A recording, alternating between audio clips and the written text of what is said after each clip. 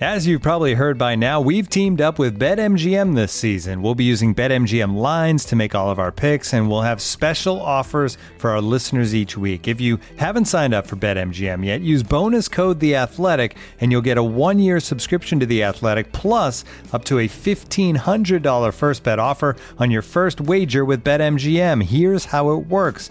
Download the BetMGM app and sign up using bonus code The Athletic.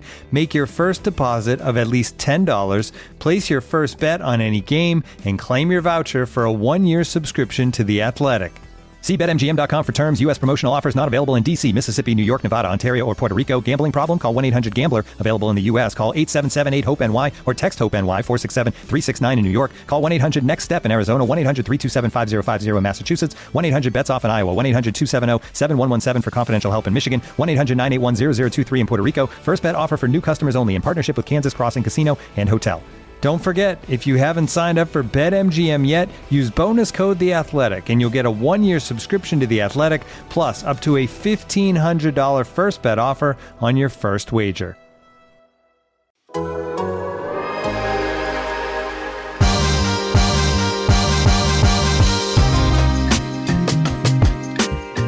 Welcome to Down to Dunk. I'm your host, Andrew Schlecht.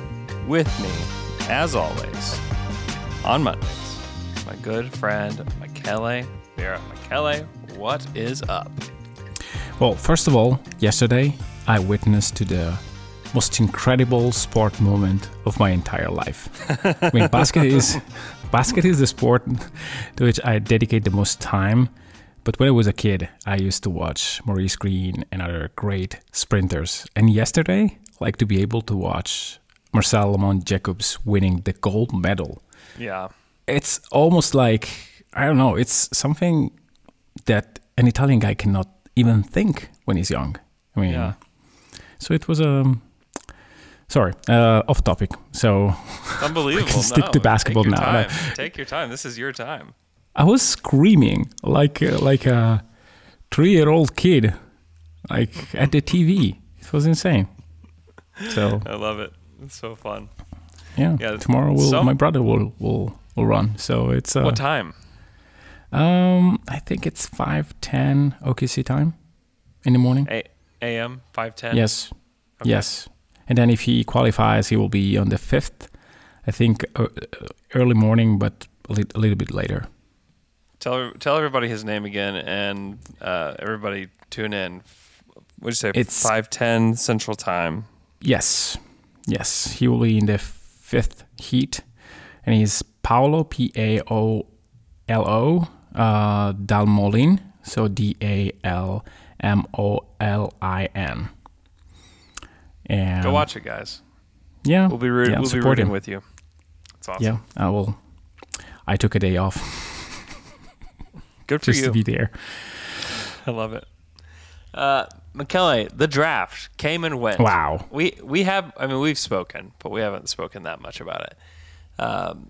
It's been a busy time, and now we have some space from the draft to kind of think about it a little bit more and discuss the draft picks of Josh Giddey, Trey Mann, Jeremiah Robinson-Earl, and Aaron Wiggins. 4 players that I don't think we would have predicted would be on the Thunder today. Mm-hmm. 4 players that aren't elite athletes. Maybe Aaron Wiggins, maybe the best of them. Mm-hmm. But 4 guys that fit what the Thunder are trying to build. So, whenever there were these mock drafts that had like Keon and Jalen Johnson going to the Thunder, or the mock drafts that had, Kuminga, Keon, and Jalen Johnson, you're kind of like, oh my goodness. Like, one, do these guys actually have intel, on what's going on with the Thunder?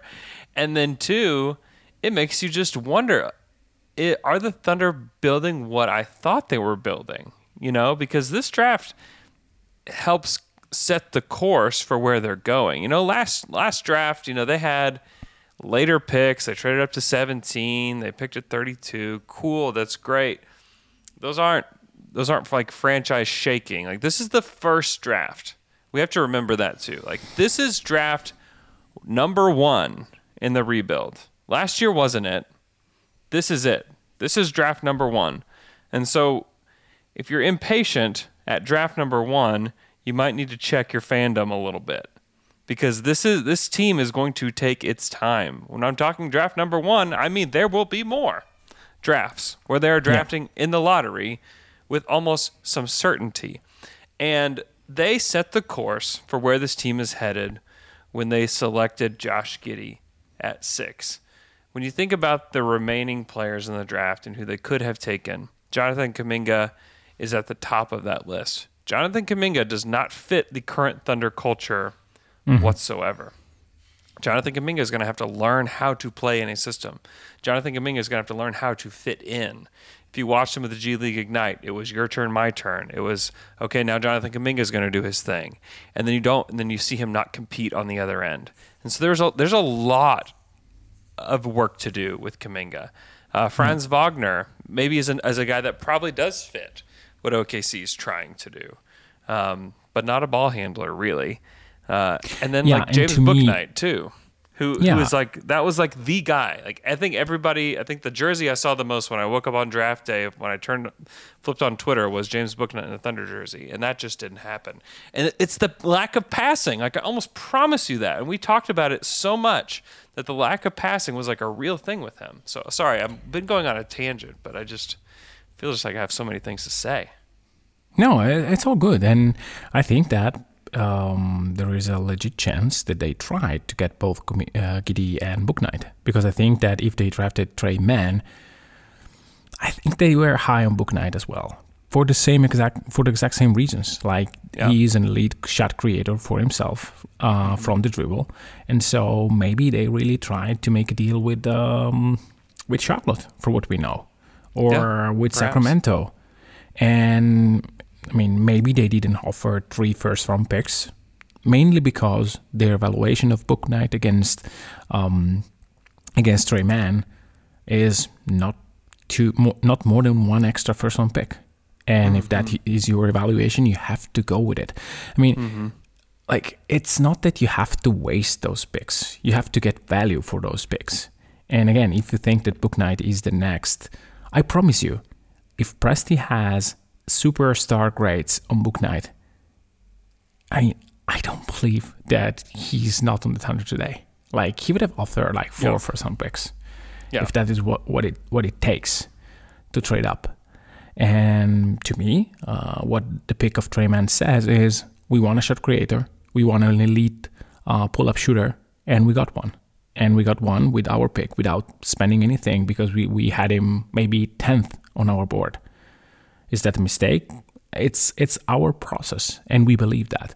So I really believe that what they did is just evaluating every single possibility to trade up, and in the end, they just evaluated Giddey more than Bouknight, which is something that I personally like. I mean, I half-jokingly said during the draft, let's go wild and pick Giddey instead of Bouknight, because to me, that is way more interesting to me.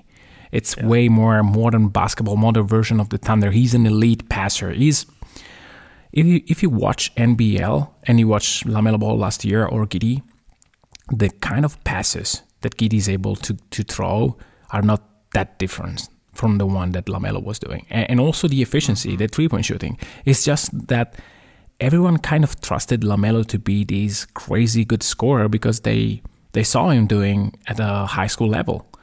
Now, Giddey is not the same, but if you look at the numbers, it's not that he was less efficient than LaMelo, less pass happy than LaMelo, less rebounding happy than LaMelo. So who knows? I mean, I think that there is superstar potential in Giddey. Is that the likeliest outcome? No. The likeliest outcome is probably something a little bit better than Thomas Satoransky with, again, a little bit more IQ in terms of passing and maybe a little bit more scoring, which is a pretty good player. And a player that's 6'9" that can play more. That's positions. Why I picked Sato as a comp. Yeah. He's. I mean, that's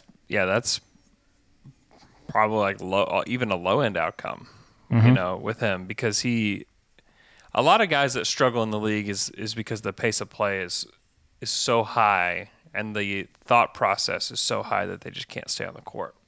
Now with these smart players like this, and him being as young as he is, I think that he's going to figure it out. Like I'd be very surprised. I don't think he has very high bust potential. You look at Kuminga again. Like Kuminga's got like real bust potential because there's lots of doubts whether he can process the game at the NBA level and if he can defend at the NBA level. You know, there's a lot of question marks there with him, and you know, I don't think you have the same questions with Giddey. Like I think he'll play. Whether or not he becomes a star, an all-star, whatever, like that is up for debate. That is certainly questionable because he's got to figure out the shot. Like to me, that's the number one thing. And then what position is he? He's probably on the wing, and the Thunder will definitely say this phrase, and you're going to hear this. Well, what is he? Is he a point guard? Is he a shooting guard? Is he a basketball? I think Sammy he's a basketball player. He's just a basketball player. Okay, cool. Great. Thank you. Thanks. That helps a lot. Thank you, Sam. That's enlightening. Helps me tremendously. But he will play with, I think he'll play really well with Shea and Dort and with Poku, because I think they're all going to be able to just swing the ball and move and find gaps. And, you know, but the thing that they need him to do in order to play off of Shea is be able to hit a catch and shoot three. Like that's got to be something that they're prioritizing with him, because he really was the primary creator for the 36ers in the last season that he played with them. And he was their point guard. There was really nobody else. And part of that was like out of necessity. And now we get to kind of see what he is. Because the Thunder have a lot of guards that can handle the ball, including like Trey Mann will come in, and if he does get to play, I have questions about that.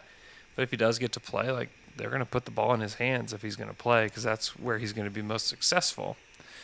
So it seems to me that Giddey would be more of a secondary creator. And now with him, with Poku, with even Dort, and even Baisley, you've got lots of secondary creators out there. You have lots of options on what you can do, especially when you're running the court.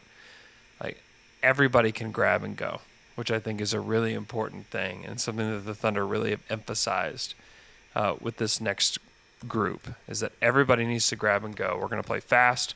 We're going to have guys that can make quick decisions. I think they drafted players that make quick decisions and that know what they're going to do with the basketball. Like there's no... You know, Andre Robertson was notorious for the record scratch, you know, when the ball hit his hands in the half court or even on the break at times. Not going to be the case with this team. And Josh Giddey is a reason for that. I think he plays right away. He's been playing professionally with grown men, with guys that have played in the NBA. I would start him. Like, this would be my starting lineup. I would start SGA, Dort, Giddey, Poku, fill in the blank. You know, I don't know if Favors stays. I don't know if Favors is staying around. If Favors stays, start him. You know, if it is Isaiah Roby, like start Isaiah Roby. No, it doesn't really matter. What do you mean no? No. What do you mean no? Why? No, just start Baisley. Yes, please. Start. No, Baisley is fine. Start JRE. Start Jeremiah Robinson. Earl. Yeah, Jeremiah Robinson. Earl. Earl. Yeah, I think they should consider him. The Earl will never be even said. It will just be Jeremiah Robinson, and we will forget about the Earl. Because Alexander is long, so you can say Shea Gilgeous-Alexander, and it makes sense. Yeah. When you say Jeremiah Robinson, you are already done. So I think that the Earl will be there. You have to ask him about that. We'll get to him in a second. Let's talk Trey Mann for a minute. Yeah. At 18, it was a bit of a shocker. Oh, we can talk about 16 too. The Thunder traded. Oh yes, let's talk about that. It's the most 16th pick for two picks. One is a 2023 first rounder from the Washington Wizards.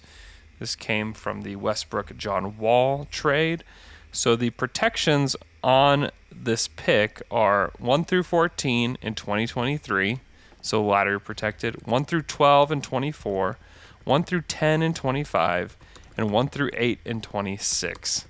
So essentially, either the Wizards are horrid and they don't see a pick that it conveys and turns into second-round picks, or it conveys. I would guess, one, with the way that Bradley Beal has been so insistent on being a part of this franchise, and maybe that changes by 23, maybe it doesn't, who knows.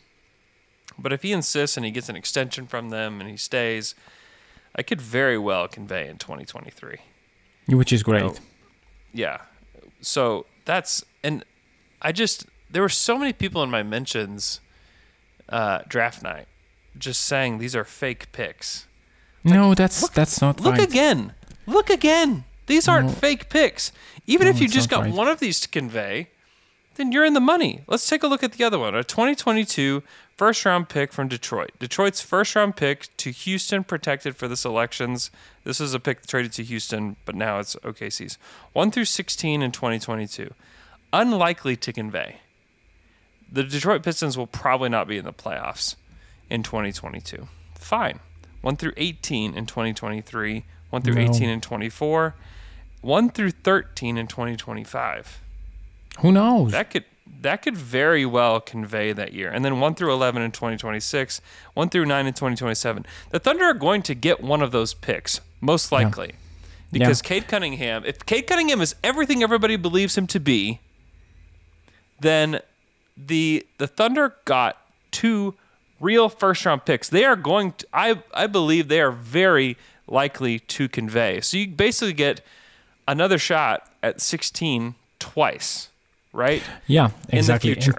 And to me, you don't have to be caught in the moment of saying, well, we could have had Şengün or Murphy. Yeah, that's true. But you have to assume that, yes, the in-the-moment value of something, it's really important. If you don't have money when you need them, then it's you're broke. But if you think about, like, OKC has all the time to think in perspective. Think about knowing on draft night, and I tweeted as much like 2 hours ago because I was bored. Think about the trade Kemba Walker for 2 protected first-round picks. Wow. Who would have said, wow, Prest is a genius. He's really a genius. This is a theft. Like 2 picks for a guy that you can probably flip for another one in 2 months. Wow. Now, because OKC was there, and because someone told you that Şengün will be the best player in the draft, now this is not a good trade anymore. No, it's not how it works. I mean, of course, Şengün has the possibility to be an all-star. But to me, the easiest path for Şengün to be an all-star is to be Vucevic 2.0, maybe a little bit better. And again, I don't like that player. I mean, there are teams that, I mean, to me, the trade that Orlando did with Chicago it's an amazing trade for Orlando. Brilliant. Like 2 picks for that guy that will never, ever help you winning. He's in the league since, I don't know, 10 years, 8 years. He doesn't correlate to winning. Yeah. Dwight, like the original Dwight Howard trade, I think he was finishing his rookie season. Like, he's been in the league for forever. You know, and he's only been in the first round, hasn't gotten out. And then when he got to Chicago, everybody thought, oh, great, Chicago's making the playoffs now. Nope. No. 8th pick. 8. Yeah, you have to play defense, and Şengün maybe will. But to me, like, maybe, and again, like, go at me when he will average 20 and 10 in his rookie season and he will be the best player in the NBA. That's how these things go. But to me, like, being mad because OKC didn't draft Şengün, don't worry about that. Just don't sweat on that. To me, if you want to question, and I'm up for it because I really believe that is a question to be had. Like, why didn't they why don't take Trey Murphy? That is a player that I really like, and to me the fit is so seamless. But if they want a pull-up shooter, then Trey Murphy is not a pull-up shooter. And if they were high on Bouknight and Mann and maybe Bones because of that, then okay, it's just a different player.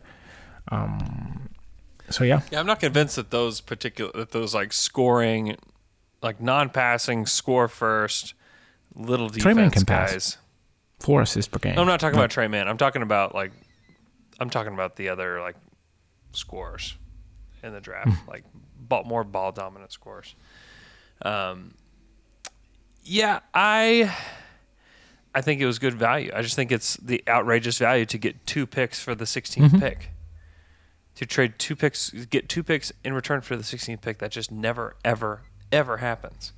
And like, make no mistake, like I said at the beginning of the pod, I'm going to say it again. Like, this is draft number 1.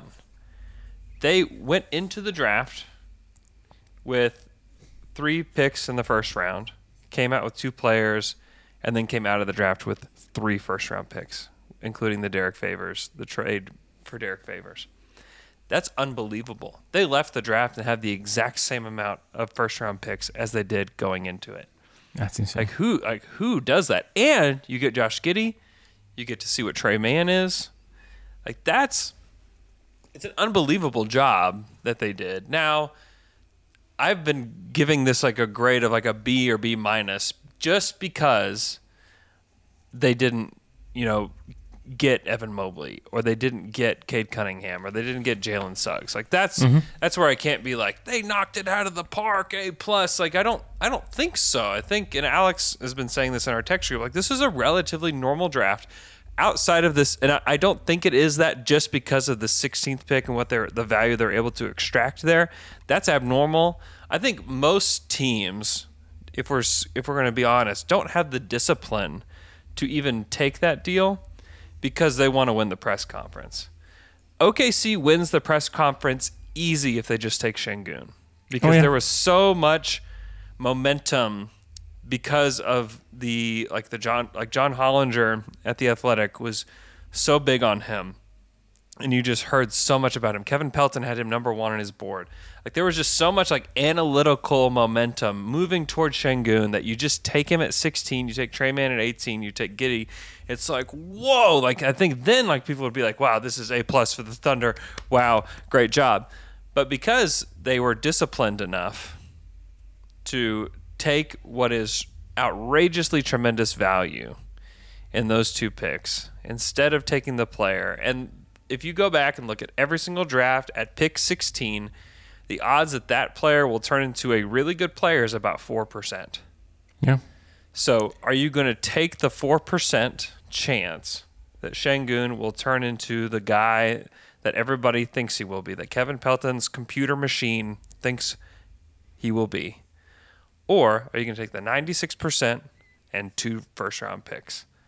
And the Thunder were disciplined enough to say, we're going to bet on the 96%, and we are going to take 2 first-round picks that, because of the way they're protected, will likely convey. At least one of them is for sure to convey. And the other one, I think both of them will eventually convey. They're not. It's not like they both end in 2024 and that's it. Like, they go out far into the future. And let's say you're the Thunder, and by the time that 2025 or 2026 rolls around, you're really good. Like, you have a good team by then, and you still have first-round picks coming your way. If, let's say they didn't trade it, because most likely they're going to trade these picks, and they're going to use them to extract value elsewhere.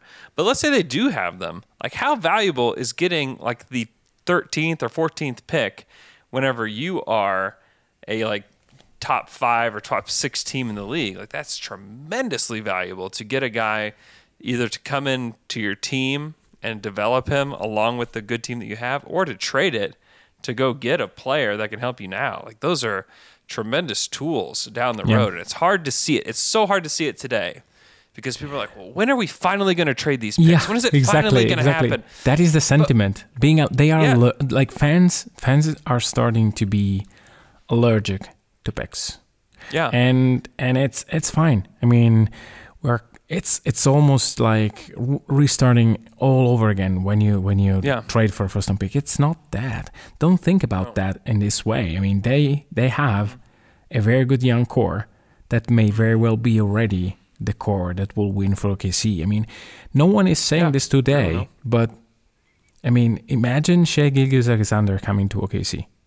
Mm-hmm. Everybody said, well, good player, not a star. Mm-hmm. And then after 2 seasons, whoa, that he could be a top 20 guy in the league.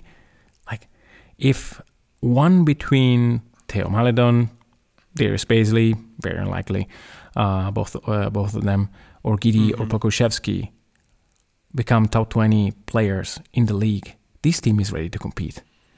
Like, it's not a given that this version of OKC will likely win in the 30s, like high 20s, low 30s next season. But the path to be a very good team may be shorter than what we think.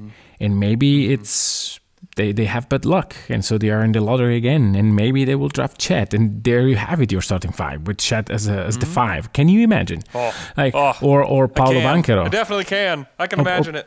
Yeah, or you draft Paolo Banchero, which is a very good wing that will play for Italy in the national team, so maybe that is also good news. And they will be a very good team anyway. So don't...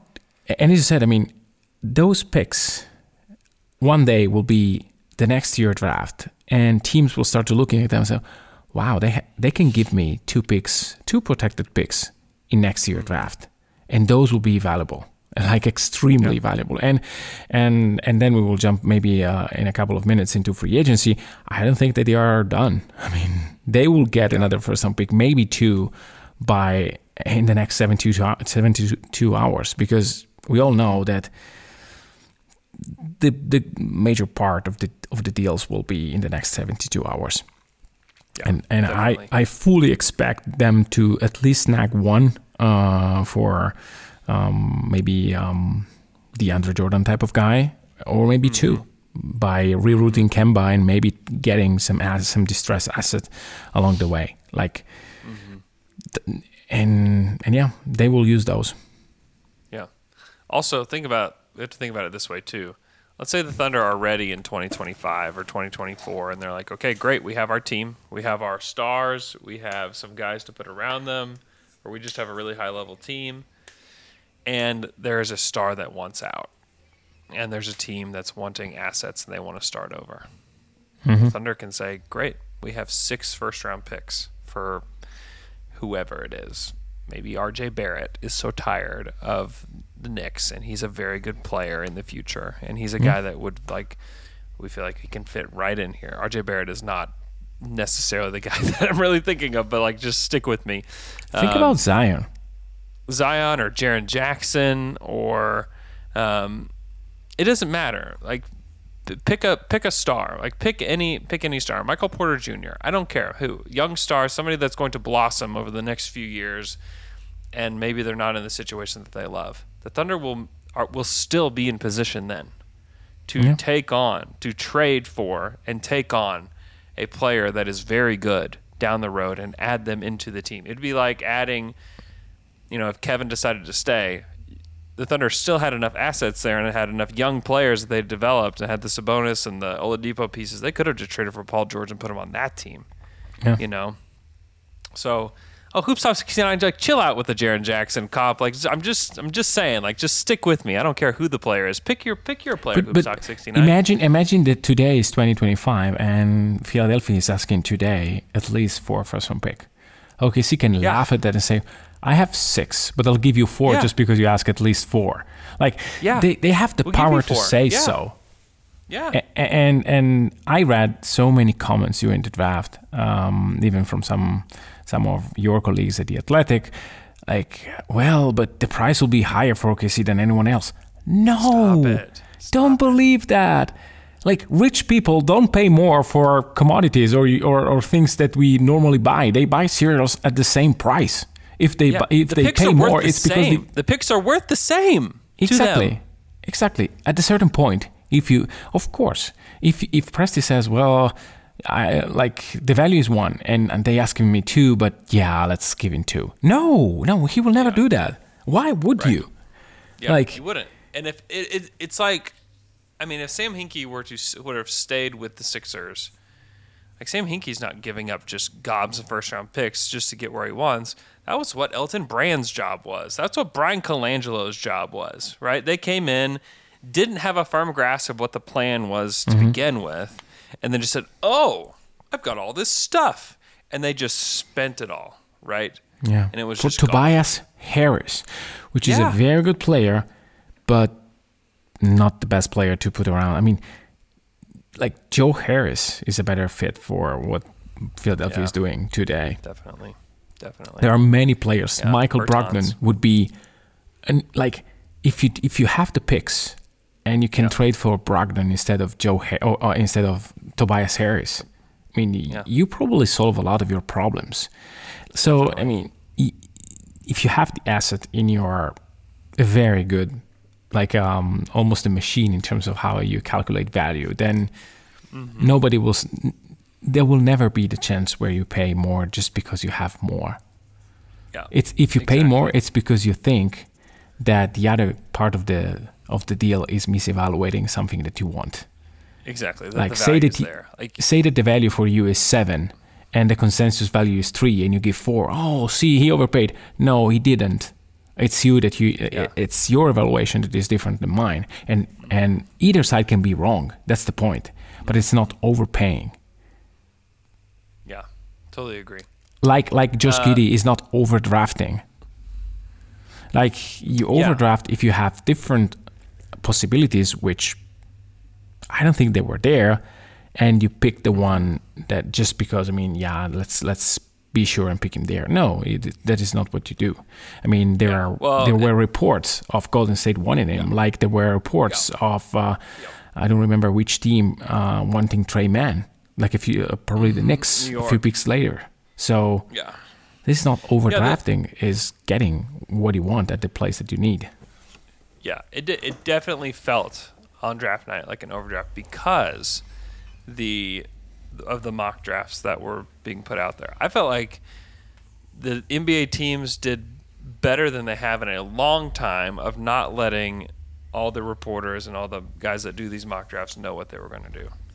You know, and that screwed with the mock drafts. That's why the mock drafts were a lot more inaccurate after you got past the 5th pick, because no one really telegraphed. There was nobody telegraphing that Josh Primo was going to go at 12. Like, nobody thought that. Everybody felt like that was a giant reach. But had they had the information, that was the guy for OKC. I'm almost sure it was.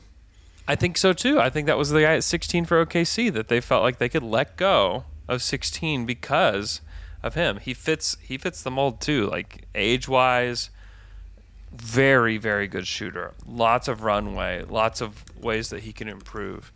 Had the mock drafters had the information 2 weeks before that Josh Primo was going to go 12 and they mocked him at 12, people aren't surprised. But we didn't know what San Antonio's board looks like. We don't know what OKC's board looks like. We don't know what anybody else's board looks like.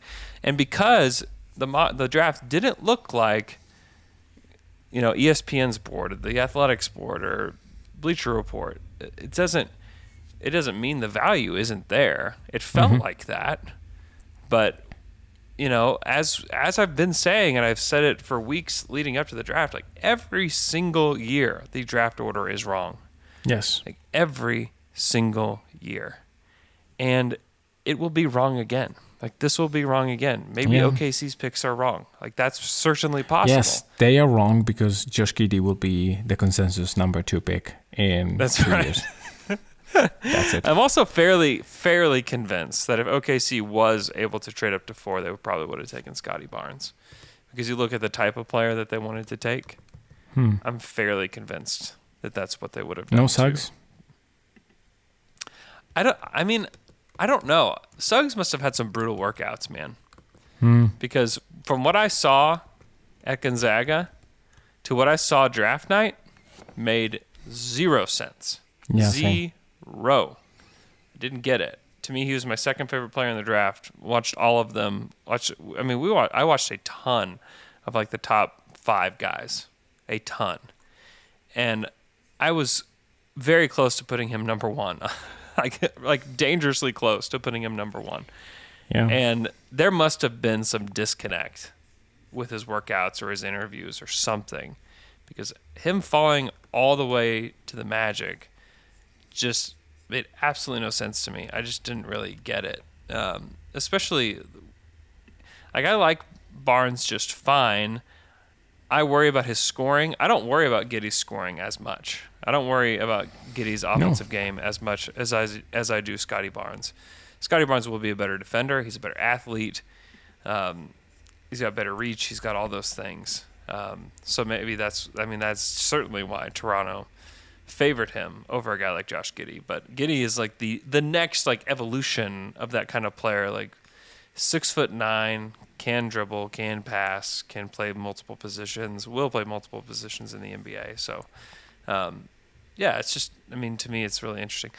Let's take a break, and after we get back from the break, we're going to talk about the other three players the Thunder selected.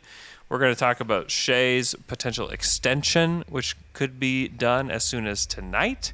We're going to talk Spencer Dinwiddie, Markkanen, Devontae Graham. What's going on here?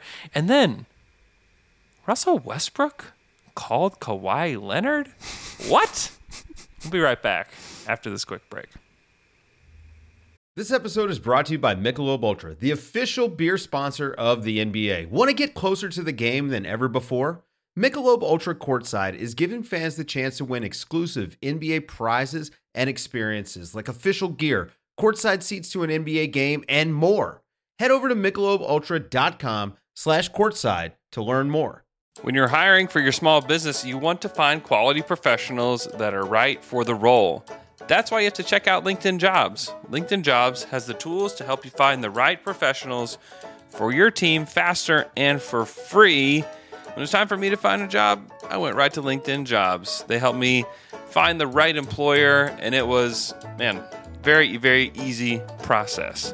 LinkedIn isn't just a job board. LinkedIn helps you hire professionals you can't find anywhere else. Even those who aren't actively searching for a new job might be open to the perfect role. In a given month, over 70% of LinkedIn users don't visit other leading job sites. So if you're not looking on LinkedIn, you're looking in the wrong place. On LinkedIn, 86% of small businesses get a qualified candidate within 24 hours. Hire professionals like a professional on LinkedIn. LinkedIn knows that small businesses are wearing so many hats and might not have the time or resources to hire. LinkedIn is constantly finding ways to make the process easier. They even just launched a feature that helps you write job descriptions, making the process even easier and quicker. 2.5 million small businesses use LinkedIn for hiring. Post your job for free at linkedin.com/dunk. That's linkedin.com/dunk to post your job for free. Terms and conditions apply. And we're back after that quick break. Michele, let's discuss Tre Mann for just a minute. Number one reason the Thunder took him is the pull-up three. Like that's what I would say. That why did the Thunder take Tre Mann? The pull-up three. It is probably the best pull-up three. Yeah, probably the best pull-up three in the draft. Yeah, I would say. Together with Cade. Sure. Yeah, and also his size too. He's 6'5". Like this is not a small guard. I know that a lot of people just associate the name Trey with a small guard, but he's 6'5". Like he legit could probably play some two at the NBA level if he can bulk up. Like offensively, he certainly can. Defensively, like the dude won't guard twos. Maybe probably won't even guard ones. But and he's the pull-up three is the bread and butter for him. And this is something that he mentioned in his interview, like in his introductory press conference. I mean, that he has to be stronger. He knows that. I think he will be a guy that will just make crazy shots. And this is something that he will make Lillard/Curry shots from day one. Sure. Not with the same consistency, not with the same effectiveness, because he's Tre Mann and not Steph Curry nor Damian Lillard. But the guy can shot from 32 feet with ease. And those guys are needed in the league. The defense, in the end, will be what separates him from a microwave bench scorer, like someone in the chat said, or just a very, very good player. OKC is willing to bet on his work ethic and the fact that he really improved from year one to year two in college, which is something that you always have to take into consideration. Now that I say always the same things, but look for improvement And he also improved physically from year 1 to year 2 because he grew a couple of inches. So maybe for the end of the summer we'll be 6'6". So who knows? Maybe we can play some 3. But again, that skill together with Lou Dort and Shea gives you extreme flexibility. Like if you have Dort and Mann, then you have an offense anyway. Even if Lou Dort is not crazy good at spacing the floor, he can space the floor for Giddey. So I really think that when you have a guy like that you can pass in the ball, you can just isolate and take a crazy 3 from the dribble. And granted, he didn't have the cleanest shot selection in the draft. He took like pretty bad shots, and still he was able to hit 40% of his threes, which is like nonsensical. I mean, Bouknight had a bad shot selection, and he shot 30% from 3. Like, man. Yeah. And the reason why, and there were a question in the chat, so I'll end there. The question why Bouknight is a top 10 player and 11th, and Mann is like in the 20s in terms of mock drafts and value, is because Bouknight is a completely different athlete, and he's way more long than Tre Mann in terms of wingspan, stuff like that, and that counts for NBA executives. Much stronger too. Yes. The pull-up, if you just do a pull-up contest, I would probably pick Tre Mann. But overall, I mean, Bouknight is a far more complete prospect than Tre Mann. The passing, maybe a little bit in favor of Tre Mann. Yeah, they're both not great, but Tre Mann is certainly better than Bouknight. And yeah, I would agree. The profile. If all you want to look at is pull-up shooting, like, he'd go number 1 in the draft. I'm fairly convinced of that. But there's just obviously so much more to it, and they're betting on that being good enough, and even the spot up being good enough to where you can just throw him out there, and you can be even more versatile, because I think he can play next to guys. I think he can be somebody that's the primary handler and just go create. Now, there's a question of, like, is there going to be time on the court for him? I think that's a very, very real question. I think that he might play some with the Blue this year. I think that that's certainly possible. Now, he is a sophomore. He's 20 years old, and so you'd rather have him with the team. But perhaps he's not ready in terms of strength and conditioning, and so he might need some time with the Blue in order to get some of that and to just have some on-the-court time. I think the Thunder will have to use are going to have to use the Blue this year, which I think is good. Yeah. He can score. Mark Stein is reporting that the Cavs are prepared to offer a 5-year, $100 million range to center Jared Allen. Golly. What a convoluted team. Yeah, Let me read. Oh, that's great. Let's pair him with Evan Mobley and be happy with that. While the rest of the league is going one direction, we go in our direction, which is where we're going. Tiny guard that play no defense, and 2 very tall guy that will never be able to space the court really together, plus a non-shooting 3. Awesome. That is exactly what you should do. Be right back in the lottery next year. We'll see you there again, Cavs. Sounds good. Bye. James Anderson says that he believes that he's a better prospect than Maledon, Jerome, any of those. Absolutely. Like, he went much higher in the draft, in a better draft than those guys. So I agree he's a better prospect. Will he be ready to play? I mean, Theo Maledon played the most minutes on the Thunder last year. Like, he's going to play next year. Ty Jerome hit 42, almost 43% on volume last year. He's going to play. Now, can Tre Mann, like, he can get in there and he can show what he can do and be better than those guys? I think that's absolutely possible. I think it's absolutely possible. Would I bet on it? Not initially, but I think the hope is that within the next calendar year that we're talking about Tre Mann as, like, the backup point guard or the backup guard, or even, like, pushing, like, oh my gosh, they got to give him more minutes kind of thing. That's certainly the hope, to give those guys some competition. But you play 5 guards. Don't worry. I mean, OKC will play 5-6 guards. So definitely. So he'll be there. Giddey's not the guard. Like, I don't think Giddey's a guard either. No, I mean, think he's Giddey is a guard, 3-4. but it doesn't count in the guard rotations because he will be tasked to be probably a defender of 3s and 4s. Yeah, he fills in the gaps wherever you need him, and will Exactly. still be able to do his thing. Yep. But yeah, no, I agree. The thing is, like, this year is about development. It's not about winning basketball games. I think they'll win basketball games. I don't think that will be a.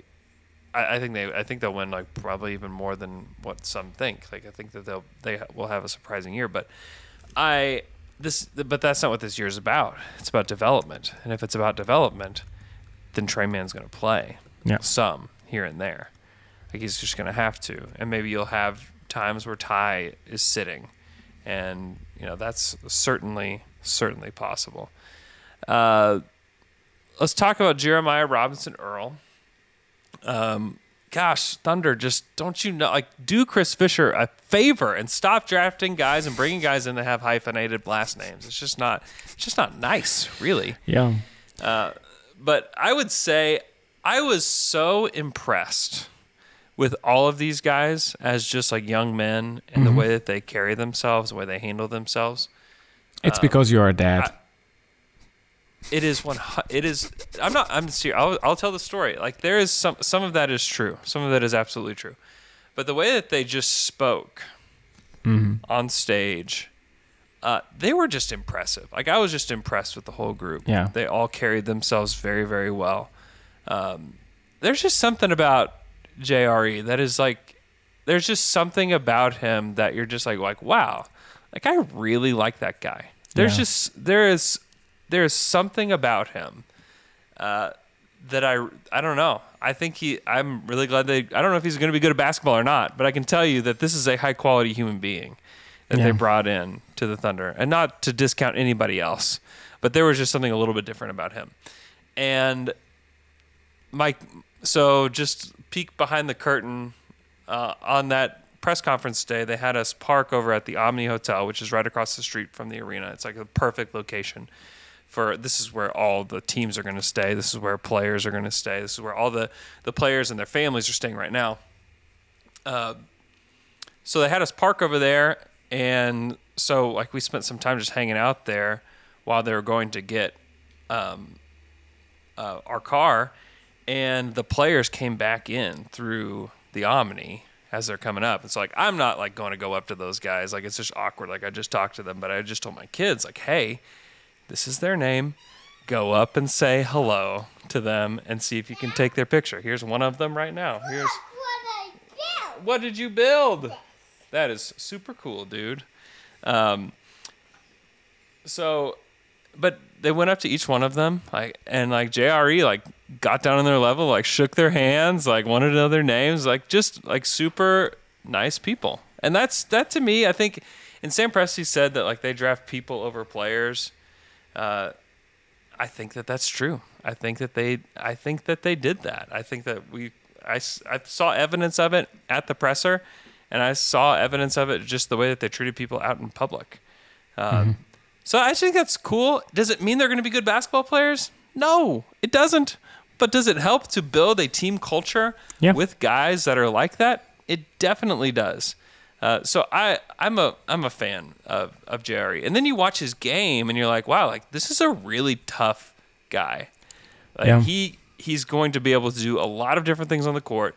The swing skill, the skill that is going to determine on whether he is going to be a long-term NBA player is going to be the three-point shooting. Can he hit a corner three, to me, is going to determine what kind of player and how long he's in the NBA. He profiles as a guy that I really like almost like a little Grant Williams-y with just the sheer size and toughness and like going to be play multiple positions. But he could be a high level role player if he hits a corner three like Jay Crowder, you know. What role does he play, in your opinion? I think he's to me he's a 4. Wrong. In the league, or 5. Yes. What you think he is? I mean, he doesn't have the size of a 5 to like play full time 5. He's 6'9". But 6'9", 230. I know he's a big cat, but I'm just saying, like, he doesn't defend like the Joel Embiids and the Nikola Jokic's of the world. Nor does Ibaka, and no one cares. I know. I'm just saying, I like him quite a bit. He continues the trend of guys that we did not profile on Thunder After Dark, right? I think we should do a Thunder After Dark on him and do a deep dive on him at some point. But after not knowing who he is, really, I knew of him. Certainly, I knew of him because he was like a top 40 guy on most people's draft boards. I didn't know him very well though. I don't hate what they did with him. He's not like this high, like crazy high upside swing, but I think that he could be a like fan favorite in that he is going to like do the dirty work. I think he's going to be able to hit a corner three. I think that's the bet the Thunder are making, is can you hit the corner three? Because if you can, then this is like the kind of role player that everybody's looking for, like switchy, tough, defensive minded, sacrifice everything for the team, all those like cliches. Like he is all of that in one package. Yeah, I completely agree. And to me, when you are 6'9" and he can exploit a double team, a switch, like if a small guard switch into him, I think he can cook in the post. And he's a smart guy. You can tell that he knows where to be, what to do with the ball. It's not the guy that when you're passing the ball, it's going to pull out a Robertson or something like that. I mean, he will be able to move it or to take decision. So I think that in the chat, like a lot of guys are saying, like he's a better shooter than most of the guys. Like he's going to be PJ Tucker. Yeah, I don't dislike that. I think that if the corner three is hit, as Andrew said, then there is a good chance that he can be your stretch five coming off the bench. Almost like Jerami Grant in his second year with OKC, where he played the center and he was faster than anyone. And defensively, when you play against second unit guys, like, maybe you will be, like, there will be guys that beat you. If you play against Vucevic, I will cook on you. If you play against, Embiid, Jokic, guess what?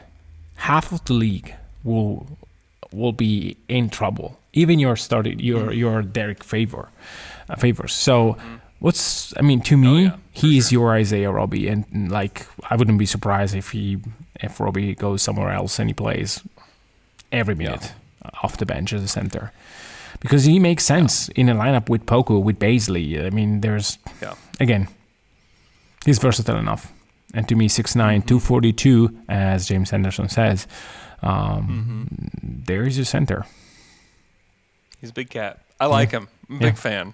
Really like him. Aaron Wiggins selected at 55. He is going to be one of the two-way players for the Thunder, as reported by our guy Joe Masato. Big shouts to Joe Masato. Just a number one great guy, Joe Masato. Love that guy. Aaron Wiggins, it's a flyer, like maybe the best athlete out of all these guys they've drafted. Plays on the wing, likes to take mid-range jumpers, likes to finish in transition. Yeah, likes to dunk it. Kind of a fun player. Will he work out? I have no idea. Like, here's your Josh Hall, right? Yeah. Here's like, let's see. Let's see. So yeah, we'll see. We don't need to spend a lot of time on him. We can do a Thunder After Dark about him too, just to kind of profile the kind of player that he is. But let's move on to free agency, because this is a very exciting free agency, just because I think it's going to be a little unpredictable. There's no giant names I think will move. Kyle Lowry is probably the biggest one that I think will move.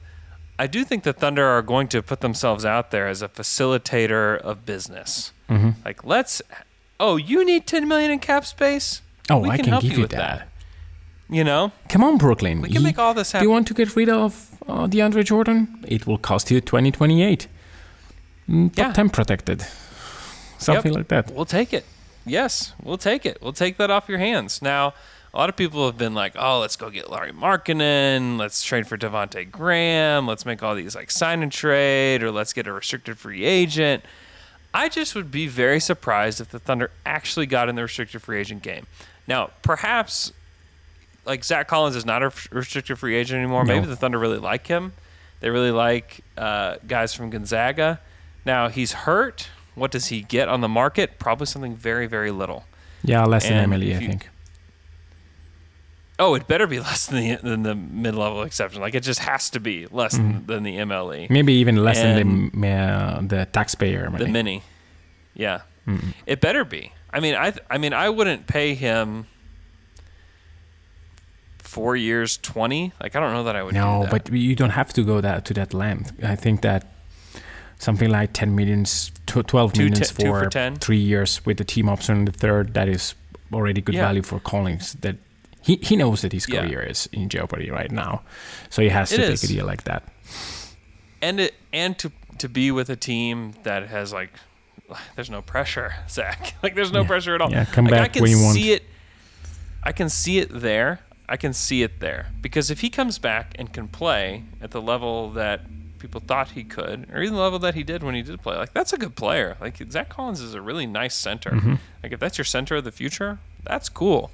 If he stays I wouldn't healthy, be yes. betting on anything like that. Yeah, if he's healthy, I wouldn't be betting on that. I mean, everything about him has said that, like, it's probably not going to work out, which really stinks for him. Mm-hmm. So that kind of risk, sure. Going to pay Markkanen, like, I'm sorry, guys. Like, I just have a hard time seeing it. I know he. Where is kinda that in your fits with serial the- scale?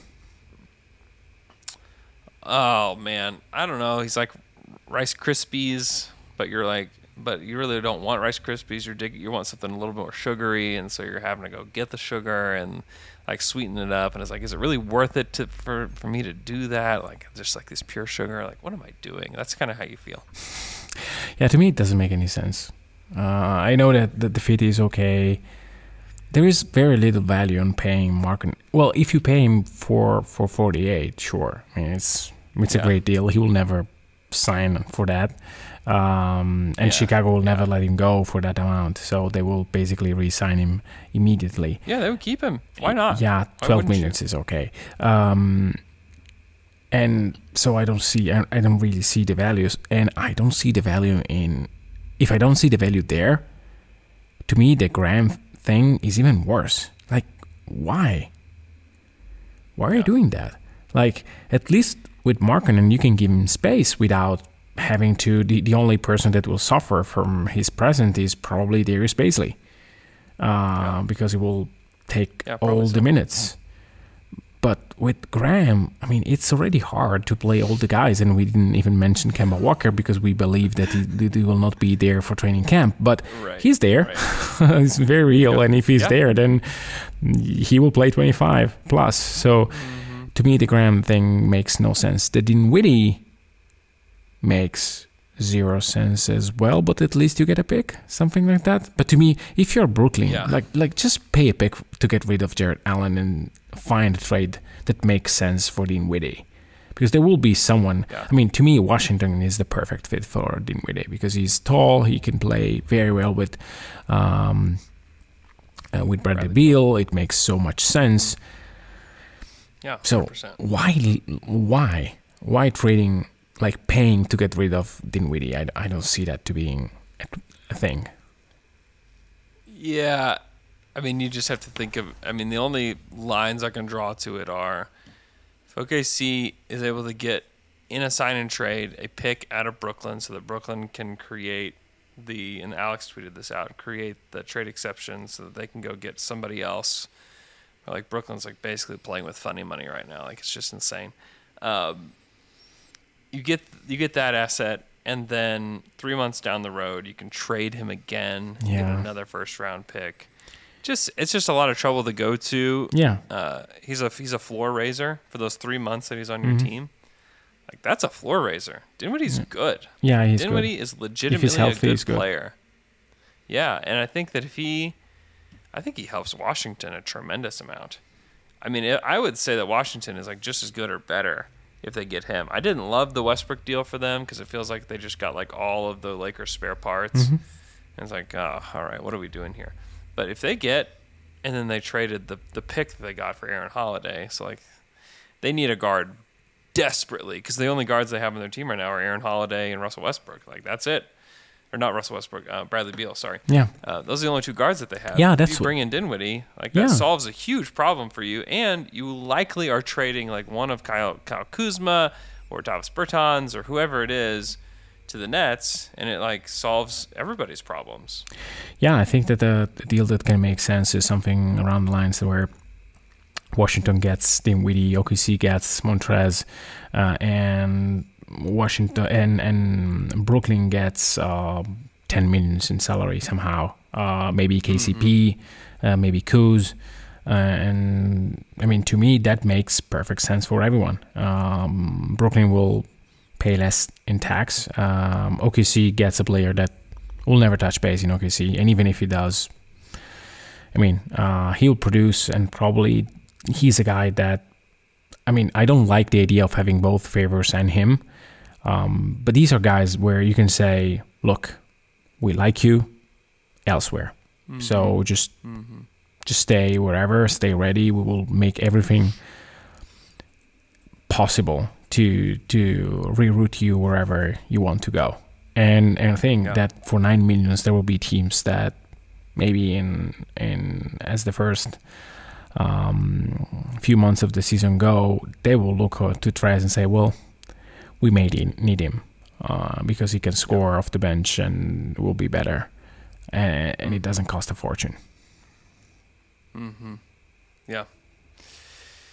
Yeah, I think there are ways for the Thunder to get in on these free agent deals without it being directly taking on some guys. Yeah. And then Kemba, I mean, it's just interesting, all these names that are popping up. Like the Kyle Lowry race has been kind of nuts to me, and I pointed this out last week with Alex on Wednesday, just that like Kemba's younger.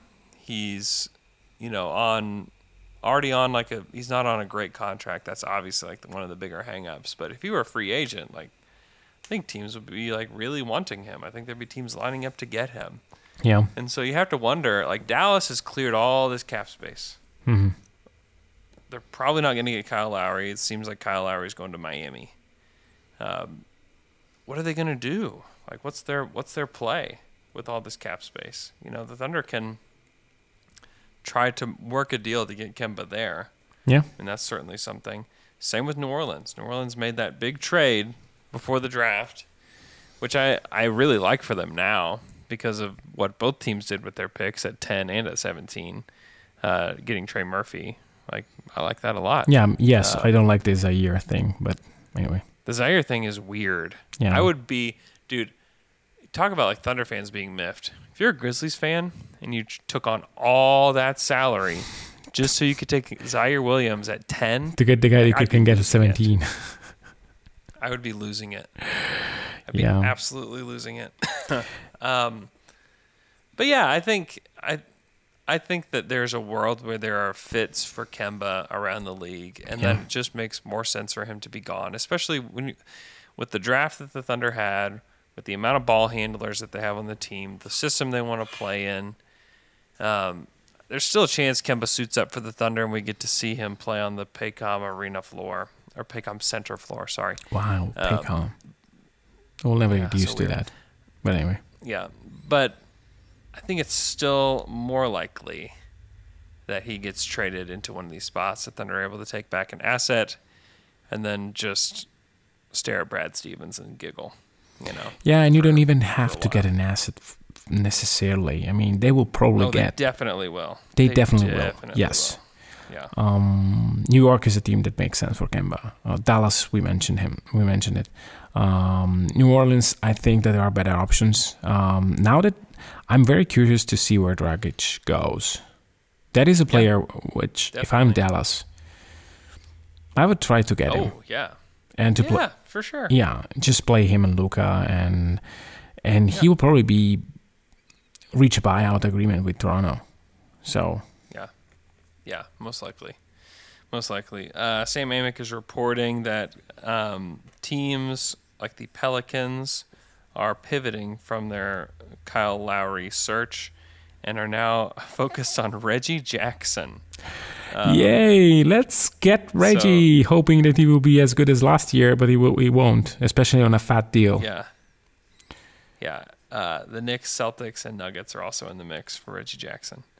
The Celtics need a shot creator badly. They got Richardson, which is another wing that cannot really create to a high level. I know. He's going to be Marcus Smart, the guy that will create for you, I don't think. So this is another team where, like, had they not traded for Fournier, now they could have a TPE where you can slide in a guy like Dinwiddie, which makes so much sense for them. Yeah, without a doubt. There's so much information about specifically the Oklahoma City Thunder out there with regards to free agency, like the Devontae Graham stuff. Like, listen, if the draft didn't teach you anything, let it have taught you this. Don't believe everything you read on Twitter about this team and about what Sam Presti wants to do and about what this team wants to do. Literally, no one had any of the picks right. Nobody had them right. Lee Ellis was the only one that had it right. So if you want to figure out what Sam Presti's doing, talk to Lee Ellis. Check Lee Ellis's timeline. Does Lee Ellis have anything on his timeline about it? Then don't believe it. Then you don't have to believe it, okay? There's so much misdirection going on with agents, with teams, with everybody else. Like, you think the Thunder were going to trade Shai Gilgeous-Alexander on draft night? That was never going to happen, guys. Yeah. Shai's going to sign an extension at midnight tonight, most likely. Okay. I thought you were breaking news. And then you had him most likely. I'm not breaking news. That's just what's going to happen. They're going to offer him the full extension, right? Yeah. Like, that's what's going to happen, and he's likely going to sign it. Like, that's just probably what's going to happen. They weren't trading him on draft night. No. That was not going to happen. That was leaked by somebody else. And right now, somebody else is saying that the Thunder want to sign Devontae Graham. Why? Because Devontae Graham's agent wants him to have a giant fat contract. That's why. Think about it. Yeah. Think about it. Does Devontae Graham make sense on this team that has Kemba Walker that they still need to trade?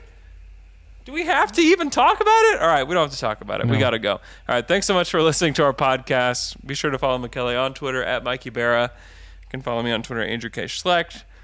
Thanks to everybody that came to the draft party. It was incredible, like overwhelming, incredible. It was so much fun. Big shouts to Brett Dawson, John Hamm that were there too. That was super fun. Just an unbelievable event. Thanks to Fassler Hall and Lively Beer Works for helping us put that on. It was incredible. And we're going to do lots more events like that coming up. So hope you guys have a great rest of your day. And we will talk to you guys again on Wednesday.